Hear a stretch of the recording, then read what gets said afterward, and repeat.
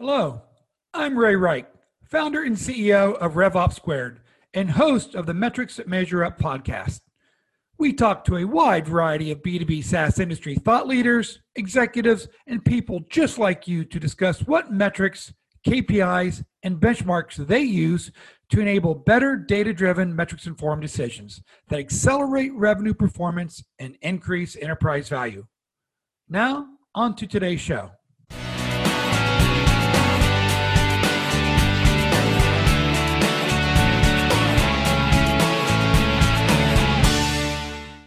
Welcome to today's episode of the Metrics That Measure Up podcast. Today, we are joined by Byron Deeter, Managing Partner at Bessemer Ventures. We are extremely fortunate to have Byron as a guest to talk all things SaaS and cloud metrics. Who better to discuss this topic than a founding father of SaaS metrics, starting back to 2008 when Byron first published the 10 Laws of Being SaaSy, evolving to the 10 Laws of Cloud Computing, and including the 6 C's of Cloud Finance, the BVP Cloud, Index into Cloud 100. In today's episode, we will be covering 3 main areas: SaaS metrics and the evolution to cloud metrics, the 6 C's of Cloud Finance, and a crystal ball from Byron into the future. What's the next big thing? Byron, thanks for joining us today, and please take a moment to give a brief background to our listeners. Ray, it's great to be with you again, and certainly a lot of appreciation for what you've done for the industry through the years as one of the thought leaders here. Myself, I've had the good fortune of working in and around this area for almost 2 decades now, both as an operator and as an investor. I started off as an early cloud CEO with a company called Trigo Technologies back when it was in the ASP and SaaS world. And then I came over to work with Bessemer in 2005 to help accelerate our global cloud efforts. And I had the good fortune of working with Bessemer through that time as they were my largest shareholder and investor. So I got to know them very well through that process. And I've since been able to go on and now work with several dozen cloud CEOs in this next wave of the cloud market evolution, including many that have gone on to be public companies themselves now. Yeah, small little companies like LinkedIn and Twilio, right? We've worked with some very good ones along the way, DocuSign and SendGrid and Box and PagerDuty and a long list that my partners and I have been able to collaborate with. Well, it's a real impressive roster of investments that you made. And Byron, you and I go back to those days at Trigo where you were an entrepreneur and founded a enterprise ASP kind of cloud company. But then you jumped into Bessemer and you really kind of jumped headfirst into the SaaS and cloud investing. What stimulated you to take that risk and jump so, headfirst into cloud and SaaS? I saw the benefits firsthand, I think is the easy answer, and got religion. One of the real fights we hit our head against every day and tried to carry on was this idea that there was a better way than the licensed on-prem software world of the prior years. And it was still early in that evolution and eventually the revolution. And so we had an uphill battle in almost every meeting we went into, whether it was financing or talking with customers. And yet I came out of that experience absolutely convinced that for both parties, the software vendor and for the customer, that cloud was a better overall package, both in terms of business model and tech delivery model. And I wanted to go all in. And so the vast majority of my work at Bessemer Venture Partners has been around cloud computing. I've dabbled in some frontier tech and some internet infrastructure, but the vast majority of what I do day in and day out is trying to find the next great cloud entrepreneurs and helping them realize their vision. Well, because you jumped into SaaS and cloud so early, there really wasn't a playbook of here's how to build an amazingly successful SaaS company. In fact, since I've been following you for so long, you had to create some of the key performance indicators and metrics that both investors and operators could use to say, how's my SaaS business trending? I remember you came out with the 10 Laws of Being SaaSy and then the 10 Laws of Cloud and now Bessemer's 6 C's of Cloud Finance. Can you tell our listeners a little bit about how those KPIs and metrics evolved from your perspective as an investor? And then from an operator's perspective? Certainly. Well, I think you hit on the key catalyst first, which is probably worth double clicking on, which is that early on in this industry, it was a pretty small community. And we all felt like we were making it up as we were going along. And a large part of the idea of trying to pull together the thinking and share it out was just that knowledge transfer and acceleration for the community. And so we did a lot of CEO conferences and events. We did a lot of white papers and small dinners and discussions of just what are you learning? What can you share? How can you help save time for me and for your followers here to just be bigger, faster, stronger in their own pursuits of greatness? And the 10 Laws of Being SaaSy was really a white paper that came out of our first large-scale cloud CEO conference. And this was collating the wisdom of those CEOs and trying to share that out for the group in a way that was tangible and actionable. And we've, through the years, not only evolved that document, and we had a fun time, turning out the 10th anniversary edition a little while back of that and doing some refreshes, but also a lot of the spirit of the sharing. Like time and time again, I'm blown away by how excited cloud CEOs are, and frankly, CEOs in tech more generally, but specific for this industry, to share their learnings and help each other. And even sometimes when there are challenger companies that have some overlap, they're willing to just, to step back and say, hey, big picture, these are the things that matter. And it's been really fun to have a front row seat to this innovation and to be able to work with many of these thought leaders and to help them share their learnings out to the next generation. Well, I have a question for you before we jump into 2020 and your 6 C's of cloud finance.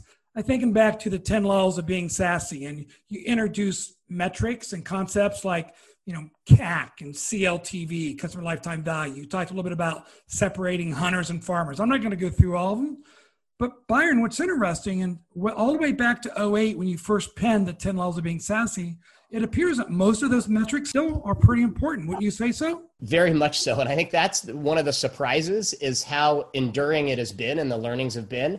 We've evolved a few of the points and we're all still very much learning as an industry. But I think that is probably the most surprising thing is how constant some of the core tenets have been and remain today. Well, let's talk about 2020, and we've been through quite a ride, but what's amazing is with all the IPOs and the cloud index, and it's up almost 100% over in a year, right?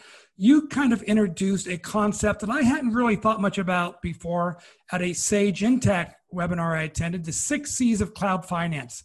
Tell us a little bit about those 6 C's of cloud finance, and specifically, which ones you think are really important for you as an investor, but also through the lens of an operator. Are there different C's more important to an operator versus an investor? Very much so. And one of the core tenets of the first 10 Laws of Being SaaSy was this introduction of new financial metrics for cloud computing. And this was one of the things that Wall Street really struggled with early on, was just how do you measure and value cloud businesses? And so part of our work was trying to share our internal Bessemer thinking with the external world to help with that education, because as a large cloud shareholder, we wanted to help Wall Street understand what we saw in these businesses and why GAAP accounting was a punishing framework and an unfair framework for looking at really what was the annual recurring revenue, the cash flow characteristics, the future margin characteristics, et cetera, of these businesses that were so compelling. And as the firm with the most cloud IPOs in the venture industry, we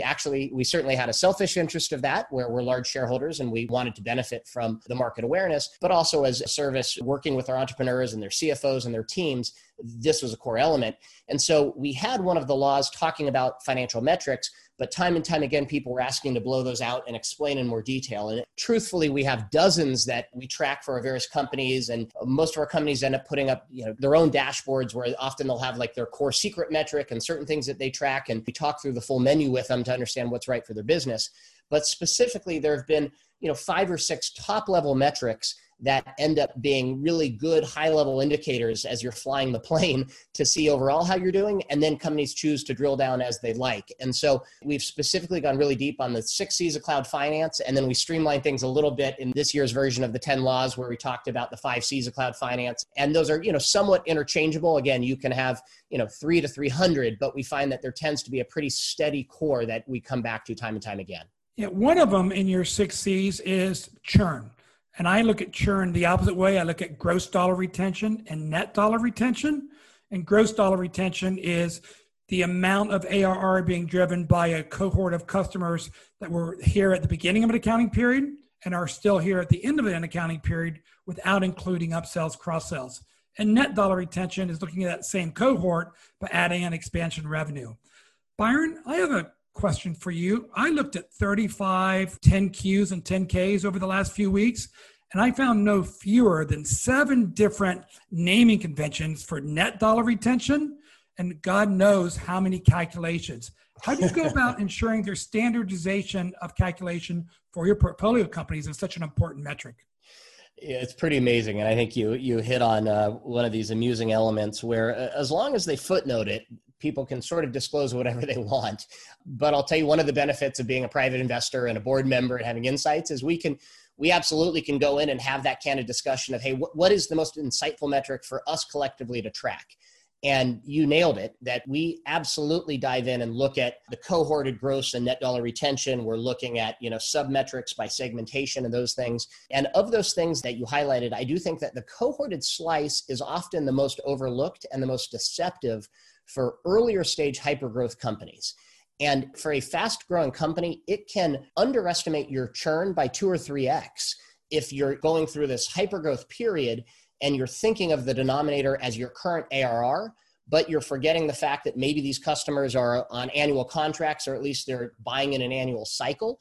And so really what your cohorted base should show you is that your churn rate of the last year's base is much higher than you think, and it could suggest some problems looming. The reverse is when you see really compelling net dollar retention and you see people that love it, that are buying up, that are expanding. That's one of the most powerful signs of product market fit and fundamental customer love. And one of our signs that you can absorb some hit on your cost of sales. You can be more creative with experimenting with go-to-market channels, et cetera, because fundamentally those who find it love it, they buy more and they stick with you. And that's one of those great defining moments for our entrepreneurs when they feel that starting to take hold, and really a positive sign for future value creation. Yeah, let's talk a little bit about the timing of net dollar retention. I was looking at a lot of the most recent S1s and of course some of the 10Ks for like the Twilios and Datadogs of the world. And I'm seeing net dollar retention in 140 to 160% range. But when I look at private SaaS and cloud companies, Byron, and I just was looking at the KeyBank Capital Markets first half 20 SaaS metrics, you're seeing private company net dollar retention is more in that 100 to 103%. Why such a large chasm? I think it's just selection bias. When you look at a Twilio, a Shopify, a Snowflake, companies of that zone, they just have very different upsell characteristics. And that's what drives these super premium multiples. I don't think those are fair benchmarks for the average SaaS company to hold themselves to. I wish we did. I wish I could say those were averages across our portfolio, but even for our great companies, you don't typically see that. What we strive for is net negative churn, where you have, or positive net dollar retention. And for enterprise companies or for pay-as-you-go type models that are consumption-based, we like to see that into the double digits where you're, doing 110% plus. For SMB-oriented companies or for, higher turn companies, just getting above 100% is often victory. And you can build great businesses as long as your fundamental base grows every quarter, independent of new sales and marketing. Obviously, if you're fortunate enough to have one of these businesses that's running at 140% plus, then that's not a reason to go fire your sales and marketing team, because the core is absolutely gold, but people are greedy and you want to see how much you really can push it. And every new sale you land, of course, has the potential to then carry through that same lifetime value equation and compound over time. And that's one of the beauties of Amazon Web Services and some of these leaders that have charted the course for other cloud businesses to follow, is that customers really are buying more. And this concern of stickiness is a non-issue if you have a great product. Well, I'm sure a lot of entrepreneurs are very excited to know you're not going to hold them to the standards that a Twilio or a Zoom has built with their free cash flow. Yeah, Zoom has put up new numbers that are the envy of all entrepreneurs, I assure you. A little more, let's drill down a little bit more into the 6 C's. One of yours is you look at CAC payback period. So maybe you can explain for the listeners who may not understand how to calculate CAC payback, what it is. But then, Byron, why you don't have CAC ratio as one of your first 6, because as an operator that used to lead marketing, sales, and customer success, CAC ratio, or the inverse, the magic number, was a key KPI for me to decide when to accelerate investment in go-to-market customer acquisition. So talk a little bit about that. Certainly. So CAC payback is a way to think of the time to repay your fully burdened sales and marketing expenses, and we add on a gross margin basis. So you take essentially that gross margin contribution of the new customer, and then you're looking at how much did it cost me to earn that? And essentially you're coming up with a time period calculation. Oftentimes you're looking for, within 2 years if it's an enterprise company, and for an SMB company, it may be 6 to 18 months. That's highly correlated. Obviously, it is the inverse of the CAC ratio. And the reason we do that, frankly, is it's just more consumable for the company at large, and it's an easier to understand number. And so that's why we package it in months, not in a raw numerical score. But the other thing that the magic number misses is gross margin.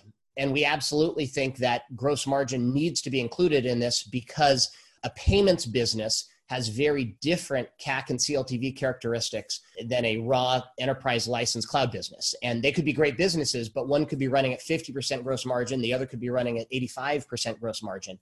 And your ability to invest to get that dollar of revenue is proportionally very different based on those margin characteristics. And so a 2-year payback can be very different if you have an 85% gross margin beneath that.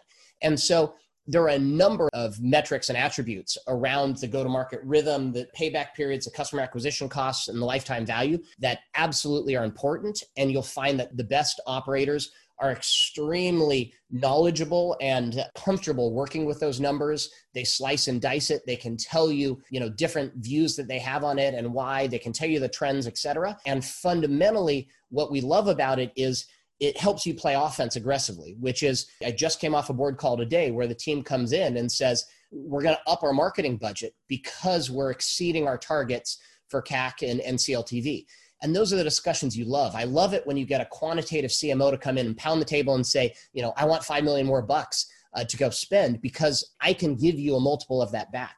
And that's a great use of venture capital. It's a great use of balance sheet, even debt capital sometimes, where you've got the instrumentation to then comfortably know we've got a money machine here. And then it's just a question of how much can we step on the gas with management bandwidth and operational bandwidth to absorb it. I still remember talking to you, but gee whiz, it must have been 3 years ago. And one of our board members was very insistent that we kept our new name customer CAC ratio in the $1.40, $1.50 range. We were growing 50% plus a year. And you're kind of said, hey, Ray, if you're growing 50, 60% a year, I'm comfortable if the CAC ratio even gets closer to 2, which means from a CAC payback period, it might be 24 to 30 months. But if you have in hyper growth, that's okay. You still support that? I definitely do for businesses with high retention. And that's why I love that you came at it first from the retention question, which is, as an entrepreneur or as an investor, that's what I look at first, which is how are the customers behaving? Are they loving the product? Do we have something here that resonates? And then if so, okay, how aggressive can we be in tackling this market and taking it? If you have, let's say 100% or better renewal rate, so you feel like things are working, you've got this net negative churn dynamic, then it comes down to, okay, how fast can we scale this? And if you're running at a 2-year payback with where you've got favorable renewal rates and upsells, that feels like a model you can lean into. The one thing I would highlight, though, is you want to look at not only average, but also marginal. And here's what I mean by that. A lot of cloud businesses these days benefit from organic and from earned traffic. And so you get a lot of free signups. And for freemium businesses or API businesses or some of these hybrids, you actually end up getting a lot of quote unquote free customers, meaning they come because of the brand you've built or the referral network or channels or those things that are unrelated necessarily to incremental paid sales and marketing. Now, separate from that are leads and ultimately customers that you influence by virtue of spending money on a marginal basis to scale up more sales and marketing.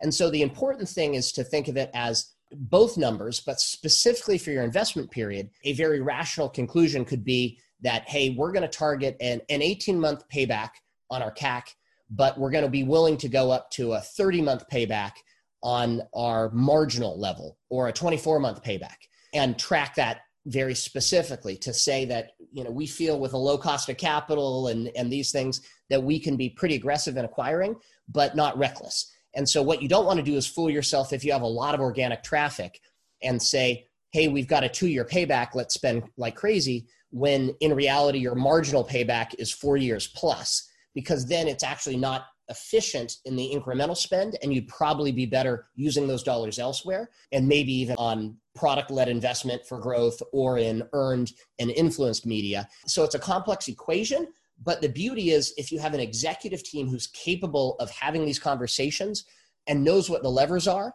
so that then their jobs become take out the bottlenecks. And everyone's working at ways to say, okay, we've got the analytics where we can spend more, the payback's good. Now, what are the bottlenecks? Is it implementation? Is it SDRs or BDRs or variable marketing spend, or what is it? And let's go attack those together so that we can not just achieve our business plan or our goals, but actually achieve the full potential of the company, which may be far in excess of the numbers that you'd set out for yourselves or your board or your investors or your team.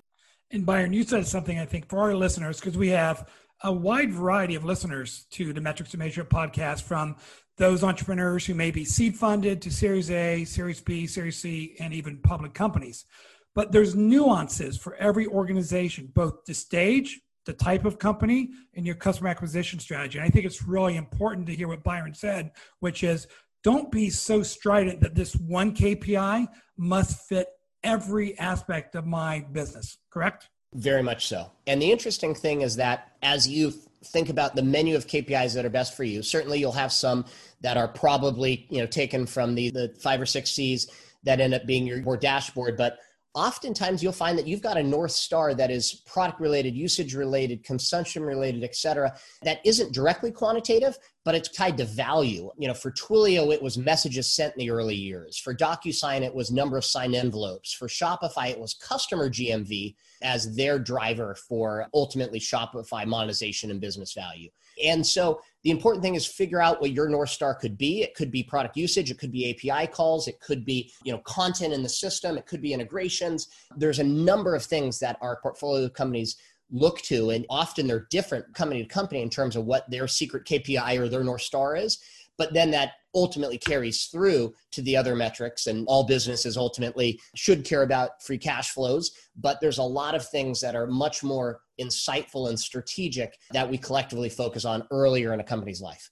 And for those listeners doing a Google search on the 10 Laws of Cloud, that secret KPI or the true North Star, that's number 6 on the 10 Laws of Cloud. You're exactly right. And that was one that we evolved into, if you will. I think that's a learning over the last many years of working with these great companies where it wasn't as obvious to us. I remember Adam Miller at Cornerstone On Demand helped us coin CMRR back 13 years ago. And that in and of itself was an insightful metric. This idea of committed or contracted monthly recurring revenue and ultimately CARR and ARR, those were novel concepts. And we worked with Sarah Fryer, who was an analyst at Goldman Sachs at the time, who was working on the Cornerstone IPO and helped put out Goldman's first cloud computing report and built a model around CMRR and CARR. And together we helped drive home this notion of the metrics that matter in cloud and how different they are. Those things are now wonderfully becoming conventional wisdom. And this idea of CARR is a front and center metric, certainly for enterprise cloud companies. For SMB or transactional companies, you don't even need the C, just ARR is sufficient because the lag between contracts and recognized is very short. But that's now a core concept for all these great cloud entrepreneurs. And they're getting much more nuanced and thinking through what are the metrics that really are my light post here to guide the company, and what are the things that we can rally around to show what will ultimately then come in the form of CARR and ARR. And oftentimes, certainly at the seed stage or concept stage, we're funding businesses that often don't even have product yet or have very early product. But even the series A's and B's, they may be early in monetization, but what we're reacting to is this North Star metric that's so compelling that there's something in there that shows that customers are loving this, using it, and wanting more, and that we're willing to bet will ultimately then lead to paying customers and real value. You said something about product-led growth, and I just did a podcast the other day with OpenView Partners, and they're one of the thought leaders out there on product-led growth. And this is where an organization has a product engagement model such as Zendesk, where you might get a freemium version or a low-cost version, and then it organically grows throughout the organization before you have a enterprise-wide agreement. What do you think about the product-led growth phenomenon? Do you see that as a primary distribution model going forward for cloud companies, Byron? We definitely see it as a compelling option, and a lot of credit to the OpenView folks for some of their thoughts in the industry and good relationships with them, including Mackie, who's a BVP alum over there, and a lot of similar thinking. And as entrepreneurs come into the market looking for their go-to-market rhythm. The important thing is to know what your true north is and to run that playbook. The hard part is where you have confusion and you've got an SMB product, but you're trying to run an enterprise playbook and you're trying to measure yourself to a 3-year payback and 110% net upsell rate, when in reality, you should be thinking of it in terms of a 6 to 12 month payback and probably a 90% renewal rate, but a much higher velocity. And there's a path to awesomeness through a lot of different paths. Twilio looks very different from Coupa or Workday, and Zendesk is very different from ServiceNow. But these businesses, they're all fantastic. They're all multi-billion dollar wonderful companies, but they have very different product go-to-market models. And I specifically say that product informs the go-to-market model and how they drive it. And so what we're seeing more and more is that companies are comfortable testing these product-led models and are trying to unlock a dev evangelism framework or freemium model or a higher velocity, lower lift go-to-market model. But I'll also note that many companies are raising enough capital so that if they don't fully crush it on that measure, they can still default to one of the more traditional models, an SDR, BDR, mid-market segment, or even an enterprise model. We have a company that we recently funded where that is very consciously the strategy. We know we've got an enterprise play here, but we're testing right now the mass market product-led dev evangelism framework because we believe it'll be much more fruitful if it works. But we're not freaked out if it doesn't because we're convinced enough of the product in the space that we'll make the enterprise model work. And we've funded them for 2 years. We've got time. We've got a team that's patient. They've built a great product and we're going to go experiment. And that's part of the fun of entrepreneurship is don't force it on the market, build a great product and let the market show you the path to the right distribution and certainly incremental features that resonate with them. Yeah, experimentation is great earlier in the life cycle of an organization, but I think back to enterprise software companies who saw the recurring revenue model of SaaS and said, ooh, I'm 100 million, but maybe I need to convert to a recurring revenue model. And it really impacts, it can impact net income and even perceived growth rates until you make that transition. Do you think the same challenge exists for enterprise sales-led SaaS companies who think they want to pivot and try to become a PLG model? That's intriguing. First, let me violently agree with the first premise, which is that I've got immense respect for, the Steve Singhs and Keith Crocs of the world who took Concur or an Ariba model and shifted and evolved it from an on-prem model to a great cloud business. Like those transitions were really hard and they had to be extremely visionary to make the bets and be willing to take a lot of market pain to go through those journeys, but it paid off beautifully. And you're right that it takes immense organizational commitment and a lot of pain to go through it. I don't think it's nearly as extreme to go through this product evolution and sales evolution, but it's equally hard, meaning the organizations, you can infuse some of that DNA, you can launch lighter weight products, you can do some different things, and you can work through the market iteration. It's just very hard for any one company to serve multiple ends of this SMB to enterprise spectrum. And it's probably the most common debate that we have in board meetings is this strategic core ideal customer profile or really what that sweet spot is. And the wonderful thing is it evolves. And so it's not a static answer. And the team, the go-to-market rhythm is very different as companies progress. But I would say the most common and the easier method of the two is to start at the low end of the mid-market with a reasonably high velocity product and work your way up. But we absolutely have companies that try all different versions of this. Years ago, Eloqua was a company I was on the board of, and we started enterprise down, and DocuSign definitely started enterprise down. And a number of companies have great success doing that. You mentioned Zendesk before or Shopify or some of these that have really started SMB up. And so there are beautiful models now and beautiful learnings to take from these. The important thing is to not force it and to understand how you fit and how you evolve and to have the go-to-market team that can do this. And that's why the role of sales is now much more strategic than it's ever been. This person needs to understand the metrics and the marketing interrelationship to know what model they're tuning. They've got to have, the flexibility to do everything from a very low touch sales assist high velocity model to a thoughtful consultative solutions selling enterprise model, and then pick the right mix in between. Now, for companies that are cranking and at speed and have one working, then perhaps, then they may go looking for the CRO to supercharge it. But for the team that's building along the way, being open-minded, strategic, and flexible is often one of the most important combinations of skills for a sales rep, which is a new norm for sales professionals. Oh, yeah. And I've always told the sales organizations I've been responsible for, you are a great voice of the market, and your feedback on what the prospect are saying, what the customer is saying, should go directly into product, because that's going to decrease cycle time to get the market what they want to pay for. Absolutely. And there is such a more informed audience out there these days because they're doing pre-sales work on their own. They're doing web searches. They're looking at your competitors. They may have already downloaded and tried your product. They may have things in production that your team doesn't even know about because they did it from a Gmail account or something like that. And so the level of sophistication is way up. And as a result, their questions are more insightful, where they're pushing is more insightful, and they're going to help take you to the answer. If you have a good customer feedback loop through sales, through marketing, through customer success, through implementation, et cetera, you will find out what to build next, and they will help you prioritize the product roadmap.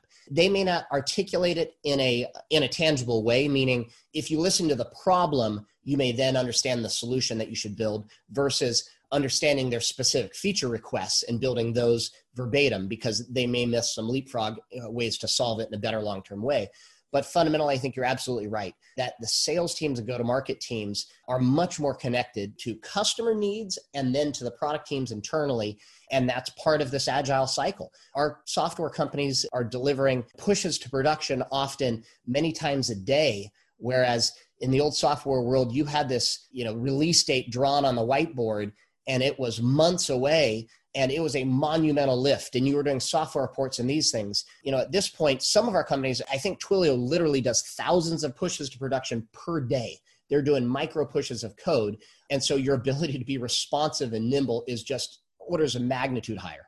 Yeah. I remember in your initial 10 laws of being SASE, you said, it's a service and you need to act that way. You can't just sell the software and leave it. Every day, your customers are voting with their decision to renew or not renew their subscription. Yes. And just a comment on that, I'd say initially we meant that as a reminder for customer success and relationship and those things. It also does carry through to product, though, in terms of frequency and update. And it's an offensive weapon, not just a relationship reminder and a customer success rally cry. I'm going to ask about one more of the C's of cloud finance, and that's cash conversion score. And I know that's one that I think you've added a little bit later, but does cash conversion score as a KPI matter as much in a Series A under 5 million ARR company as it does in a Series B, C, 25 million above company? It doesn't as a trailing metric. It does as a forward indicator in terms of capital efficiency. And I guess it's a reminder with my founder hat on. And typically we're early stage investors and we're essentially buying common stock. It may be a Series A or Series B preferred, but the preferences are plain vanilla. And we're going to sit junior often to whatever capital you raise down the line. So we think like common investors. And the point is, the goal isn't to raise more money. The goal is to build a great business that your customers finance. And so it's just a steady reminder that dilution is not a great thing. And you don't want to get caught up in this cadence of let's raise capital every year. And, all these people are calling me, let's raise more and more money. What you want to do is be very focused when you raise it, how you use it. And venture capital is dilutive, but it makes sense if you have really efficient ways to deploy it where you get a multiple back. And that's where it wins for everyone. We're frothy, optimistic investors, so we generally pay pretty good prices, but we're obviously betting that the stock's going to be worth a lot more in the coming years. And the reason why that's still a good trade for the entrepreneur to sell it to us now is because we're going to help get you there and we're going to go on this journey together. And so the cash conversion score is a way of measuring that efficiency. It's a way of saying, how far can you get with how little capital you can invest? And, it's in real estate, it's this idea of, your return on assets or return on invested capital. It's a concept that is a tried and true finance concept. But when you read TechCrunch every day or watch CNBC, sometimes they glorify these financing so much that you forget that really success is not needing to do more financings and getting to the point where customers are so in love with the product and you've got good gross margins and free cash flow and things that financings are totally optional and you're doing them for really strategic things of aggressive investment or acquisition or as part of an IPO or those things to fully play offense and to capture incremental opportunity. A question I thought of before we wrap up here, and that is there's so many alternative financing mechanisms today, whether it's ARR-based financing, safes, et cetera. As a equity-based VC investor, what's your recommendation to entrepreneurs and CEOs about alternative financing strategies? There are a ton of financing options out there. It literally is the best time in history to be a tech founder and an entrepreneur, particularly in software cloud. And so that's the opening framework. With that said, I would add that you shouldn't take added financing risk given all the execution, market risk, and business building risk you're taking. And what I mean by that is don't overthink it. The valuations are so damn good these days. If it's a good business, you're going to raise a ton of money at a great valuation, and trying to incrementally optimize early on for the incremental value is dangerous. With that said, once things get moving, once the flywheel's spinning, once you've got predictability, good renewal rates, et cetera, there's a lot of unlocks in terms of creative financing you can do. And so absolutely our companies will take advantage of debt lines. They'll take bullet debt, ARR financings, those sorts of things. And in particular, as an example, if you think about it, where if your business was running at break even and you had a little cash cushion otherwise, but you followed the chain of this conversation and you had a CAC payback period of 18 months and really favorable customer lifetime value. And if you could borrow 2 years of debt and go out and get $5 million and had a bullet term of 2 years, and you are confident that your customers would pay back within 18 months, then the answer is go take as much money as you can and invest it into your funnel. Put all 5 million of that into your funnel, get the customer that's going to fully pay that back in 18 months, and then everything else is gravy. You're going to keep that 5 million of ARR that you've built up, or technically a little under 3 million of ARR that you've built up every forward year. And it's going to perform at a 70% gross margin level. And you're going to get some 10 to 20x multiple on that. And so you should absolutely do it. Now, the answer may still be you should do equity over debt because you want to be aggressive and you're still burning money, or, there's hybrids. But I would say you've got a lot more options available, and you should think of it in terms of what's my return on that capital going to be and how much risk am I willing to take to accomplish it. That's great advice. So let's step back from all these metrics and KPIs that I could talk for days about, and let's bring out our crystal ball. You have been great at evolving early market trends. Even Eloqua, that a lot of our listeners may not even understand, they were marketing automation before Marketo kind of set the new standard, or HubSpot. So if you step back today and kind of look 3 to 5 years out, are there any segments that you're saying, Ray, I think this is really interesting. It could fundamentally transform, if not dramatically evolve, the cloud segment? Boy, it is such a cool time in our industry right now that I've got a long, long list. To try to put some structure, though, to my enthusiasm, I would probably anchor on our State of the Cloud report, which we put out each year. And you can Google Bessemer's 2020 State of the Cloud report. And we specifically called out 6 predictions. And we release this every year at SaaStr. And this year SaaStr was virtual, but you'll see it up online and you can click through it or watch the video. But there were 6 specific predictions that we call out. And these, you can hold us accountable. Look at the prior years, and you'll see that we actually do invest behind these in a very compelling way. And if I was an entrepreneur, these are 6 of the areas I would be whiteboarding with my CTO to explore. And real quickly, it's future of work will be remote. It's privacy debt as the new tech debt. It's globalization of cloud. It's B2B transactions moving online. It's the API universe. And then it's the automation at scale phenomenon. And if I just double click on 2 of them, I'll pick, somewhat at random.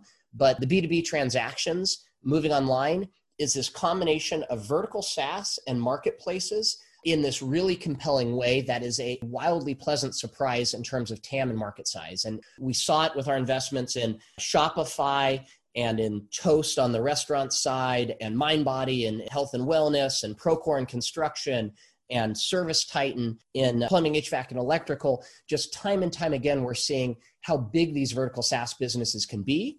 And if you look at a business like an ACV Auctions in automotive, they've added a marketplace component to this that is really, it goes back to 2000 when Forrester predicted 10,000 vertical marketplaces were going to emerge, and they were off by about 9,999. But the trend was right, and we're finally seeing it happen where the brokers are coming out of these industries and the transaction costs are coming down, the speeds are going up, and I think that's a wonderful thing for it. And at the other end, I'll just double click on the API universe comment, which is that more and more services are being encapsulated in low friction programmable interfaces that mimic Amazon Web Services, Twilio, Stripe, SendGrid, Auth0, Zapier, these types of companies that are the early leaders. And we are going to see a dozen plus IPOs in this space in the coming years. There's just so much potential that's lurking under the surface. You see it in the Cloud 100 list that we publish each year with Forbes, which we just put out in early September. And you see it in the next wave of financings that are happening. We just announced Courier as one of our portfolio companies that very much is in this world. It's just absolutely is this wonderful unlock of developer access and empowerment and buying behaviors that we think will lead to a meaningful pillar of cloud monetization and a large slice of public cloud market cap in the years ahead. Byron, can you share with the audience where you can find the 6 predictions you mentioned in the Bessemer 2020 State of the Cloud report? I'll route folks, probably the launch point is our website. If you go to bvp.com/cloud, and you'll see in there a number of white papers, documents, and things. This is specifically the 2020 State of the Cloud report. But we've referenced the 10 laws of cloud computing. There's also information on the cloud index in there, which we run jointly with NASDAQ with a BVP NASDAQ Emerging Cloud Index, which tracks the public comps. And you can use that and type mCloud on your phone, and you can get the daily ticker of what's happening for the 51 cloud stocks. And so there are a lot of entrepreneurial resources there that we've invested a lot in to help with this information sharing. Yeah, I tell you, the amount of content that you put forth to the industry, so valuable. Thank you so much for what you've done for the industry for doing that. And I'm going to wrap up with a little bit of a RevOps Square type question. One of the things that I've always lived by is benchmarks. I wanted to see how similar companies, whether that was size of company, type of distribution model, the buyer segment, the target market segment we're going after, enterprise versus commercial versus SMB, and benchmarking how efficient we were doing that, whether that was our payback period against a CAC payback period against others, or our net dollar, gross dollar retention. How do you recommend entrepreneurs honestly use benchmarks to help inform their decision-making?